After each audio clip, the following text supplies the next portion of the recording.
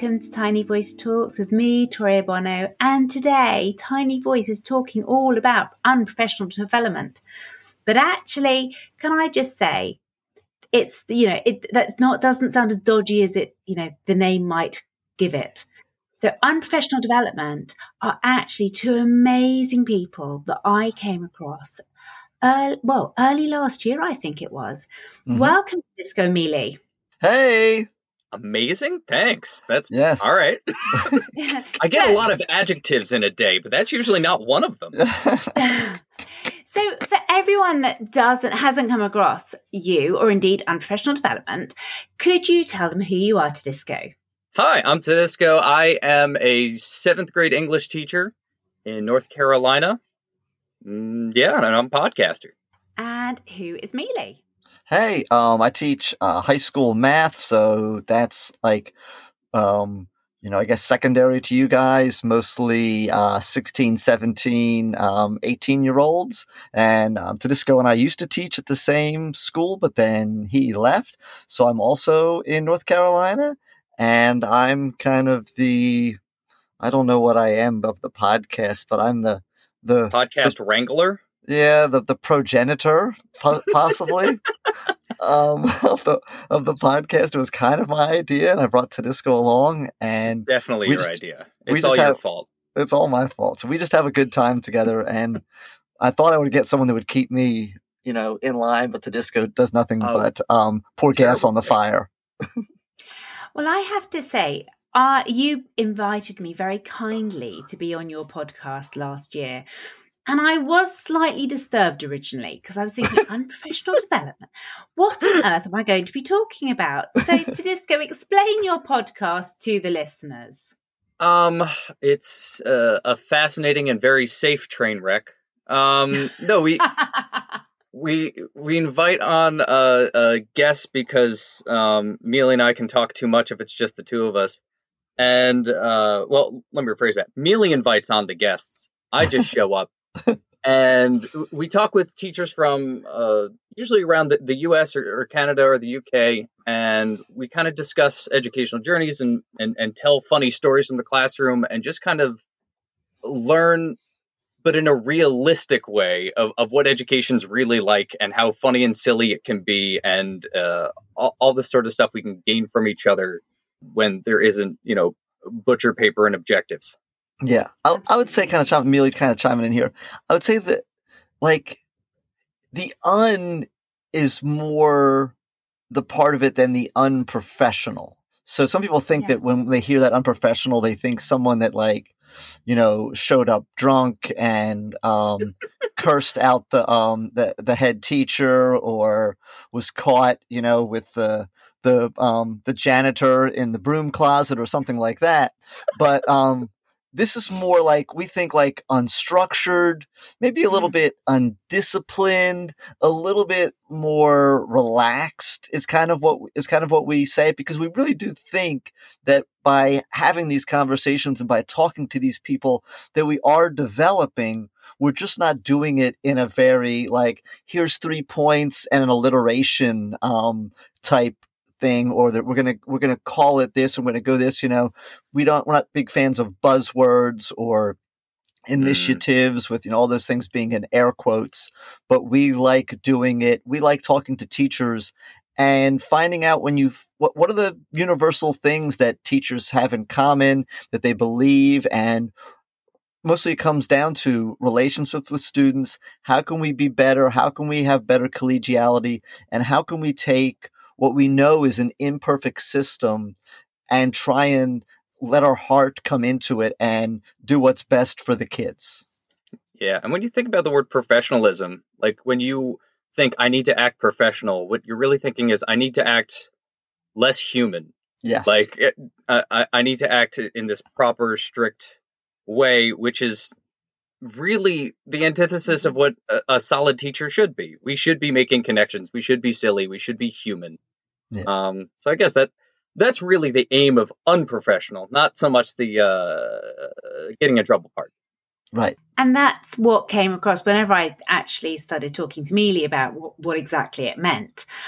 then it was explained, and I was like, yeah, that makes complete sense, because over here, I don't think it's hit the US quite yet, we have the Brew Ed movement. Now, I don't know if you know about that, but Ed Finch came up with the Brew Ed movement, and it is a movement in which he was thinking one day, well, actually, do you know when are the best educational conversations occurring at conferences? And he and his sort of friend went, actually, they're occurring in the pub afterwards, you know, and people are really unpicking that learning together as opposed to sitting there in the conference. And sometimes the best conversations occur after the training, just like in your podcast. Actually, it's when we're just sitting, chatting about teaching and learning, talking about the importance of relationships with students, etc., that we get those aha moments. 100%. I mean, in those trainings, when you're sitting there just listening to somebody drone on and on and on, you don't think about anything. But yeah, when you're sitting at somebody having a beer, or when you're talking with somebody in the teacher's lounge, or you're complaining about a kid who's driving you nuts, that's when people start giving you that good advice or telling you a funny story that makes you feel better about your situation. Right. And yeah, that's kind of what our podcast just aims to capture. Yeah. And also the name was catchy, because we get a lot of feedback from the name. People hear the name, and people who I think love teaching but don't love bureaucracy go, ooh, that sounds like my flavor. I would like to participate or to hear that. And so some people do, though. I do know, Tori, that there are some people I had a conversation with another teacher, podcaster, who was like, oh, I thought it was like really like terrible things. I'm like, no. I guess people could think that, but no. And I'm someone that pretty much always toes the line. I'm really well behaved. So the name for me initially was like, oh my goodness, am I going to be unprofessional?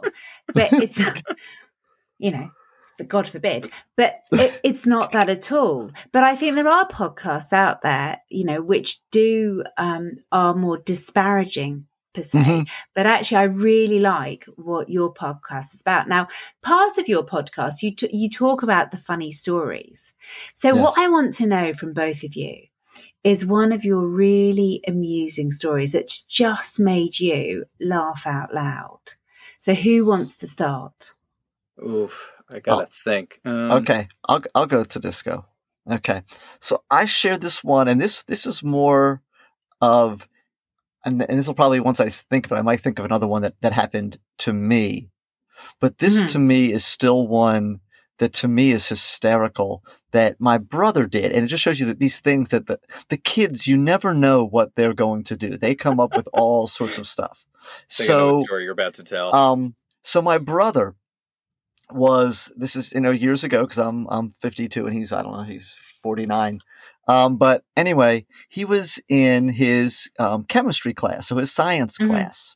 So, and I don't know if you guys use Bunsen burners over there in secondary school. Okay, we do indeed. And so we've got there's Bunsen burners in there, and they're hooked up to natural gas.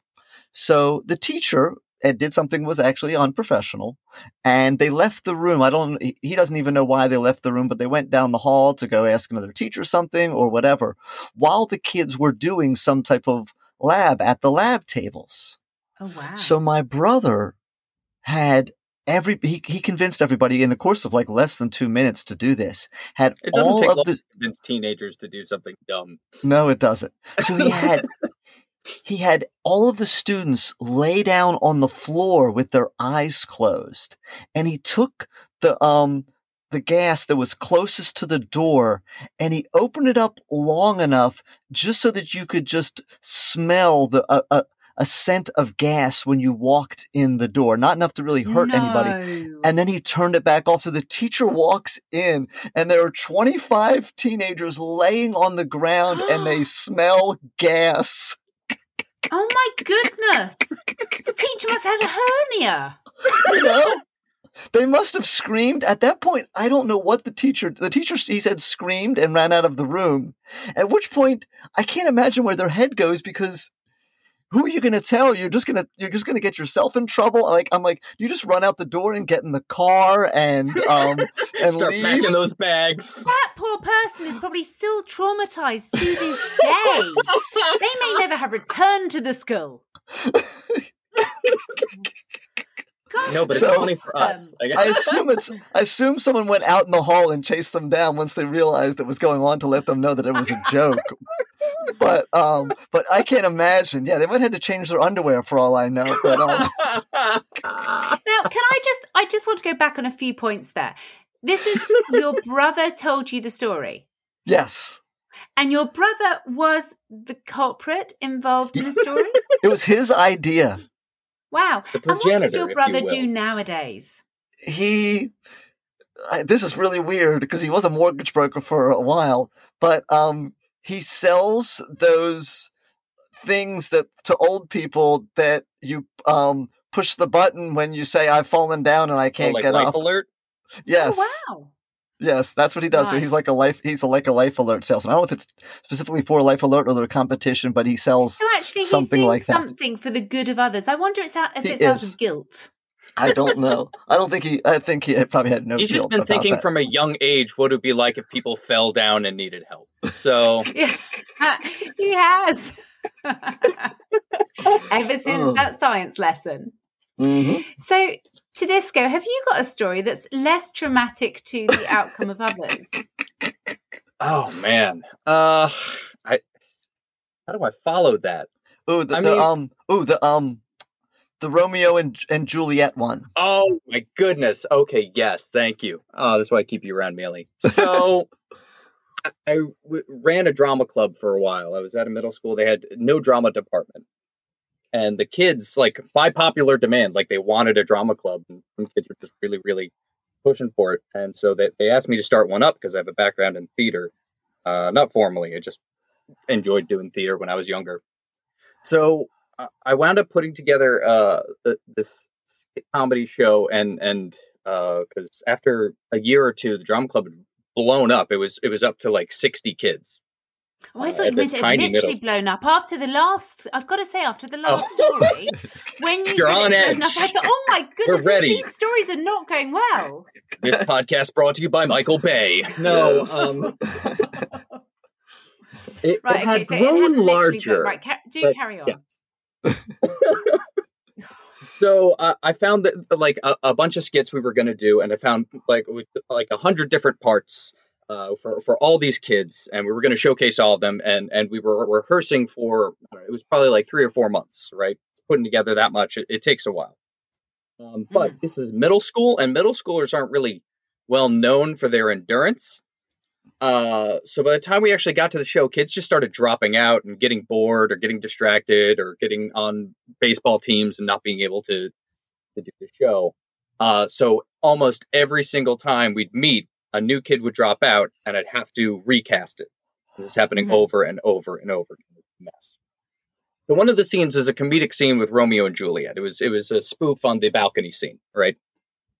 And the Romeo was a kid who was in the drama club the year before. He's a reliable kid. I liked him a lot, but he had baseball. He couldn't make it to the tryouts, to the practices. But he was promising me, he's like, no, I'm studying the lines. I got it. So we had Juliet there. I was giving her all the blocking and stuff, and I was explaining what Romeo would be doing and all that sort of stuff. A week before the show, all right, Romeo, who's still not been to any of the practices, drops out. He's like, no, I can't do it. I haven't been studying the lines. I was like, but, oh no. And the Juliet had been working so hard. And so I told her, and I felt really bad. And she's like, it's okay, I got it. And so I said, what? And she goes, it's fine. So when we did the rehearsal, she went up on the balcony, did her lines, then ran down, knelt, and gave Romeo's lines in a gruff, manly voice, and then ran back around and would deliver her lines again. And she killed it. Oh, she sold the whole show. It was the best part. Genius. Oh, it was fantastic. Middle schoolers are awesome because they're just, they're that fun balance of fearless and wild and silly and creative and childish. Oh man, the audience, I'm sure love that as well, right? Oh yeah. Oh my goodness, that whole show is great, and I tried to record it, and the camcorder didn't work. Oh boy. Oh no. I'm heartbroken. So as you know, I'm English and live over here. And I when did know that. you refer, I guess that, I guess you did. But when you refer to the whole American system, You could be Welsh or Scottish, and we wouldn't know the difference. Just so you know. Okay. Accurate. Right. You could told us that we believe it. That's rather like American and Canadian accents. Mm-hmm. Because someone said to me they are actually different. Very. And only with certain words, actually? honestly. Because I'll hear, I can see somebody on television be like, oh, okay, that's cool. And then they'll say oot. And I'm like, oh, okay, they're Canadian. Or it'll take me a little while. Wow. They would have said they were in charge of the drama club instead of the drama club. You see, it's really interesting because as you say about, the English, Welsh, Irish accents, very, very similar. Actually, it's when I'm listening to American Canadian, and one of my favorite programs ever is Schitt's Creek. Just love it. Absolutely adore it. And apparently that's a Canadian program. Yes. Mm-hmm. And someone said that they sound very Canadian. And I'm thinking, what does Canadian sound like? Now that you've explained that to me, this is a learning process. Thank you. Anyway, going back to my original today. Yeah, I've now forgotten what I was going to ask you. Which you can say something about us being Americans and you're British, right? Yes, we are Americans and you are British. We all agree. Yes. Something about the American educational system, maybe? That was it. Oh my goodness, thank you. I'm so glad you're welcome. You here.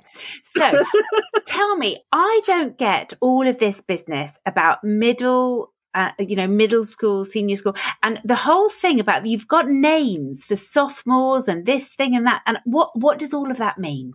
Oh, like a little dictionary here? Yeah, if you could, that would be great. Elementary school. I watch these programs. Yeah, go.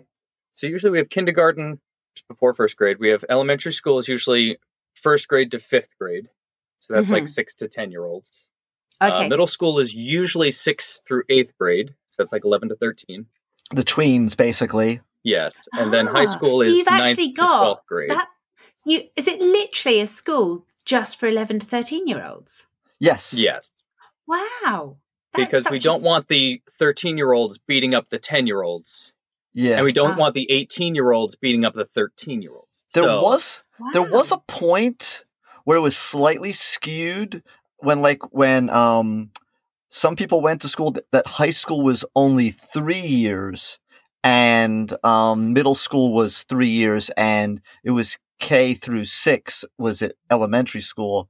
But then at some point it became a little more popular to have 4 years in high school. And I have no idea what drove that, if it was population numbers or someone came up with some kind of study or whatever. But yeah. And a lot of schools here have the freedom to sort of make up a lot of their own mind. So there's still plenty of schools that are like K through 6, K through 8, through 12, K through 8. Like the schools can, but there are lots of options for. But I'll address the names. So sophomore is the only one that makes no sense at all. I have no idea the derivation of that name or what that means. Sophomore means like somebody who's new at something or unskilled or unlearned. But freshman, I'm learning so much today, chaps. This is amazing stuff. But freshman and senior make the most sense. Freshman, you're fresh into the thing. Senior, you're at the top. So then from senior, what's below senior? That's and this is junior. In high school. So high this school. is in high school. So high school. And so when you start high school, what's the first year called? You're a freshman. So freshman's 9th grade. Sophomore is 10th. Sophomore is year 10. Whatever, kind of an in-between year. Junior is you're almost a senior, and then senior you're ready to graduate. Senior's at the top. And then it resets when you hit college too. It does. And maybe that's why they did high school. College is college freshman, and then the next year sophomore. Maybe that's why high schools went to 4 years, because to make it to model it after colleges, which I don't know which one came first. Years. Yeah. Yes, it's the chicken and the university sort of paradox. Exactly. So do you finish? What age do you finish high school? About 18? 17, 18, depending on what your birthday is. And so does everyone attend school until they are 18? Or can you leave? If not, then you're a dropout, technically. Well, so you because over here, you can, over here, you do your GCSEs, which is at the age of 16. And then you can continue with your A-levels at a college or whatever. But you some people go on to apprenticeships and all sorts. So actually, not everyone is required to keep on doing education until the age of 18. So here, it varies from state to state, because different states set their own rules. But the typical route is to finish school at 17 or 18 by progressing one grade each year. There are people who drop out, and they have the option of getting their GRE, which can GED, which takes the place like of they call it like something general education diploma, or yeah. So that can take the place, but otherwise, they in our state they legally have to stay in school until they're 16. I want to say. I definitely don't tell my 16-year-olds that. And afterwards, they have the option to just not show up anymore. But if they want to keep attending school and they haven't graduated yet, we legally have to serve them until they're 21, I believe. Yeah, I think. Yeah, so you could have a 21-year-old in high school if they still have not graduated. Yeah, and generally that's a bad thing when they're there, because it's usually at that point that they're not aiming to graduate, and so they just wind up getting in trouble, or like that is something that does commonly happen, not with everybody. Occasionally, you have the kid that at like 18 realizes, okay, I need to get my act together. I've been goofing off and getting in trouble for too long, and I want to kind of get this diploma, because the apprenticeship thing, which you guys have, is really cool. And it's not saying that you couldn't go into trades and do that, but if when you apply for any kind of job here, you would have to do it that way. Rather than, we don't have like true apprenticeship programs. You would have to just like apply, like, hey, I want to work for this plumber or this plumbing company or this carpentry company. If you don't have a diploma, a lot of them will kind of like go, ooh, okay, what's the problem here? And it's kind of looked as you might have some kind of character issues. I'll also say, and I don't know if you guys knew this, America has a history of racism. Yes. So our schools are very anti, and it's still being written this year. Yes. Yeah. Go ahead. Our schools are very worried about doing things like setting up tracks for students, because historically that has been a way to disparage students of color or give unfair advantages to white students.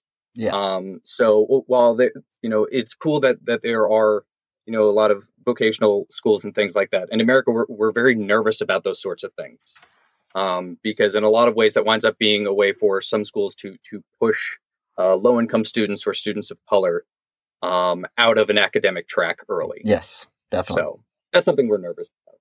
Yeah. Yeah. So if you could do anything to change education over there, what would you do? Give every teacher $1 billion. Yes.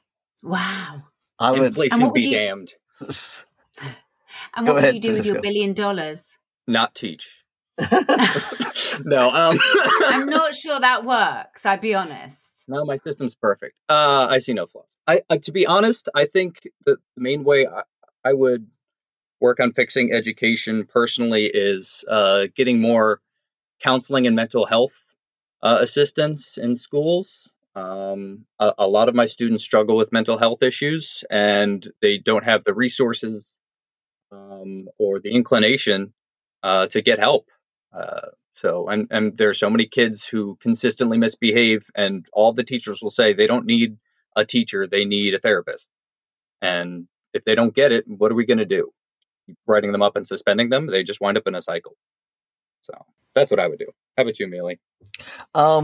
I would eliminate standardized tests, which are really annoying and mostly stupid, and B, cut the curriculum. Cut so much of the fat out of the curriculum. There is so much left over. I've discussed, because I teach math, that there is so much curriculum in America that is left over from the Cold War era, where we're teaching them all of these things that are basically algorithms that computers can do now, versus like getting rid of a lot of that and having the kids learn more conceptual stuff, learning more deeply what they're going into.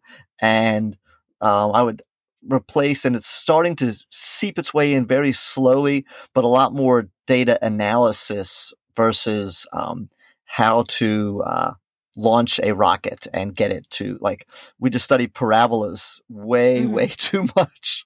And they're very interesting if you're trying to get like a rocket into outer space or into the moon or whatever. But that's not really, the computers can do that for us for the most part now.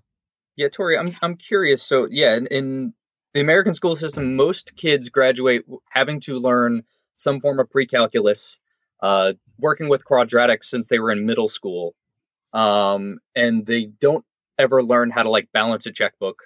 Yeah. Or do their taxes. Is it similar in England? Yeah, I mean, it's very, you've got your maths curriculum, and I think you can take other, you can take business GCSEs, etc. You can take a different GCSEs that will teach you other sort of life skill things. But actually, I would say that the maths GCSE is very much what you're saying. And it's interesting when Mealey was talking, because I've written down standardized testing curriculum, and what I find fascinating, and this is why I love your podcast and why I love having these sort of conversations, is that you may be miles away from me, but actually globally we have the same issues. We are talking about, should young people be tested within an inch of their life? Not so much. Should they, should we actually be looking at the curriculum and making it fit 2021? That would be good too. Yes. And that's not just an English thing. No. And I'm sure it's not just an American thing. I'm sure it's a global thing in which actually what we need to be doing as educators is really looking at what we are doing. Number one, to the young people that we're teaching, as you said, Tudisco, that well-being, the mental health, the impact that it's having on them being tested within an inch of their lives. Unbelievable. But also then, are we actually getting them ready for leaving school? Are we teaching them those life skills that we need? Not so much. They're very good at knowing what pi is, but do they actually? How many times, I was having this conversation with my daughter this morning, how many times have I used that necessary pi thing and cosine and sine and all the rest of the stuff? Right. Since rarely. I left school. I don't think I have, I'll be honest. No. Maybe the Pythagorean theorem, if you were kind of building a shed or something like that and you wanted to know how big to make the roof, possibly. I haven't done that. Really haven't. I mean, it's... And one of my favorite sayings as teacher I used to teach with would say, and because at that point, we were even doing more testing. My district had all of these mandated, they were calling them formative tests, but basically like every 5 weeks, we would have to give them like a standardized test. And this isn't a very nice way to talk about students, but the analogy works really well. She said, you don't make a pig any fatter by weighing it more. No. But it is, you can weigh the pig so many different times, but the pig is going to weigh the same amount. So actually, we've got to stop weighing the pig, and then we've got to consider what the pig needs.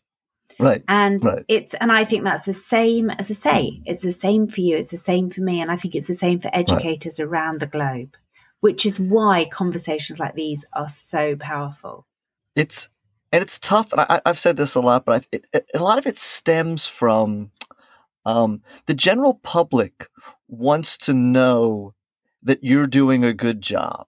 And they want to know that this school is accomplishing something and that these students are learning something. Mm-hmm. And they can't come into school and see what you're doing and all of the unmeasurable stuff that happens that is so good, that is so beneficial, that's turning out great citizens and great future workers and leaders and all of the stuff that we are doing in the classroom.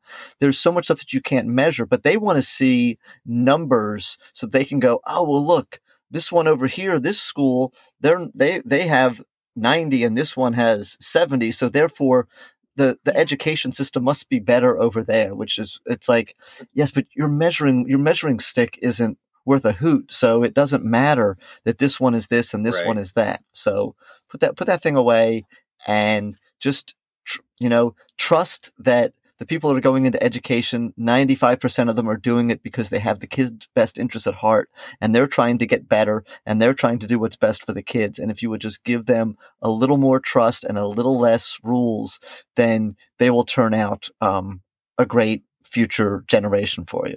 And Mealey and I were talking about this the other day, and I realized, like, you know what? As educators, we have too much to do in a day. Yeah. Like, at the end of any day, as a teacher, right, a full day of teaching, you could make a list of all the things that you didn't do or you failed to accomplish, right? Like, you could. And the fact of the matter is, it's too much to juggle. And so you have to choose priorities as an educator, as a professional. You just need to, because you can't do it all. And every teacher is going to choose a different priority. Maybe your priority is going to be the mental health of your students.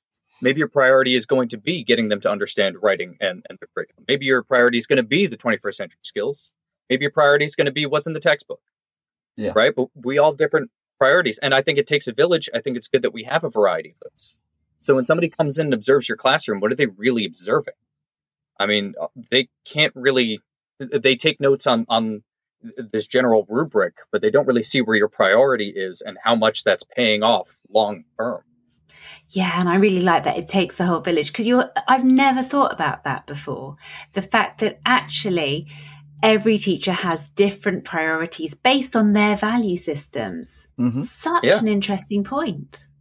And isn't it great that students interact with so many different teachers and can get those different values? And you definitely have had teachers who don't seem to value you based on your priorities. And you have some teachers who seem to value you greatly and really love and respect you for your priorities. Right. And that, I think that's a good reflection of the world. But I think we need to embrace that variety. Yeah. Rather than try to get everybody to fit a cookie cutter mold. I couldn't agree more. Now, I can't quite believe that we're coming towards the end, because I could talk to you two for hours just about education. It's brilliant. Then listen to our podcast. There you go. I do listen to your podcast. Can I just say I do, you know? But listeners do listen to their podcast. It's very, very interesting. Now, I want to know, before I go and you go, I want to know if you could have been taught by anyone. And I have given you the heads up on this one, chaps, because I warned you beforehand. Are you ready now? Good. So I'll ask the question. Sure. If you could have been taught by anyone, and they could be living, dead, who would have been your perfect teacher? Mealey, off you go. Okay. So there's a lot of different possibilities, but I figure since I'm on the show, why don't I actually make sure that this is one that we hopefully all know and love. And so it would be the Tom Baker version of Doctor Who. Okay. Oh, good choice. With the scarf. Yes, with the scarf. Way to pander, Mealey. With the sonic screwdriver, with K9 and Sarah James coming along with us. Okay. So I grew up as a Doctor Who nerd.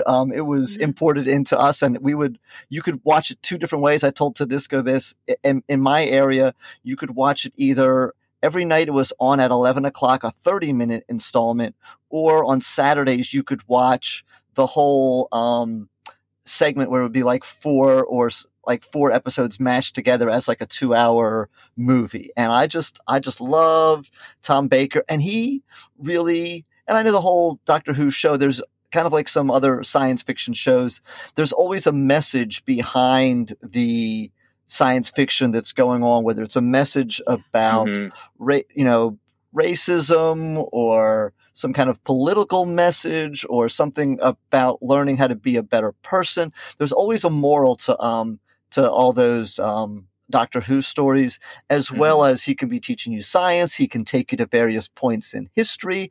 He could, it's like, hey, let's go meet Archimedes. Let's go talk to Michelangelo or Shakespeare or Confucius or wherever we want to go. I can have him take me there, or whatever. I can go to other planets and learn from the Daleks, I guess, maybe. It would be devastating to find out that Shakespeare was a Cyberman, though. That would really upset me.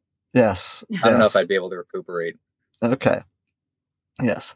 And so that's who I would love to have as my teacher and travel around with him. Great. And I actually got to see him speak. I was at a Doctor Who convention in the 80s, and Tom Baker spoke, and he had the place literally on the floor laughing. He is so funny. That's awesome. Yes. So what about you, Tudisco? Who would you choose? Well, now I'm regretting not choosing the David Tennant Doctor Who. All right, I'm going to pick two for very different reasons. I would want Diogenes just so I could argue with him all day. Wow. Okay. Because I really, I respect a lot about Diogenes and disagree with everything he said.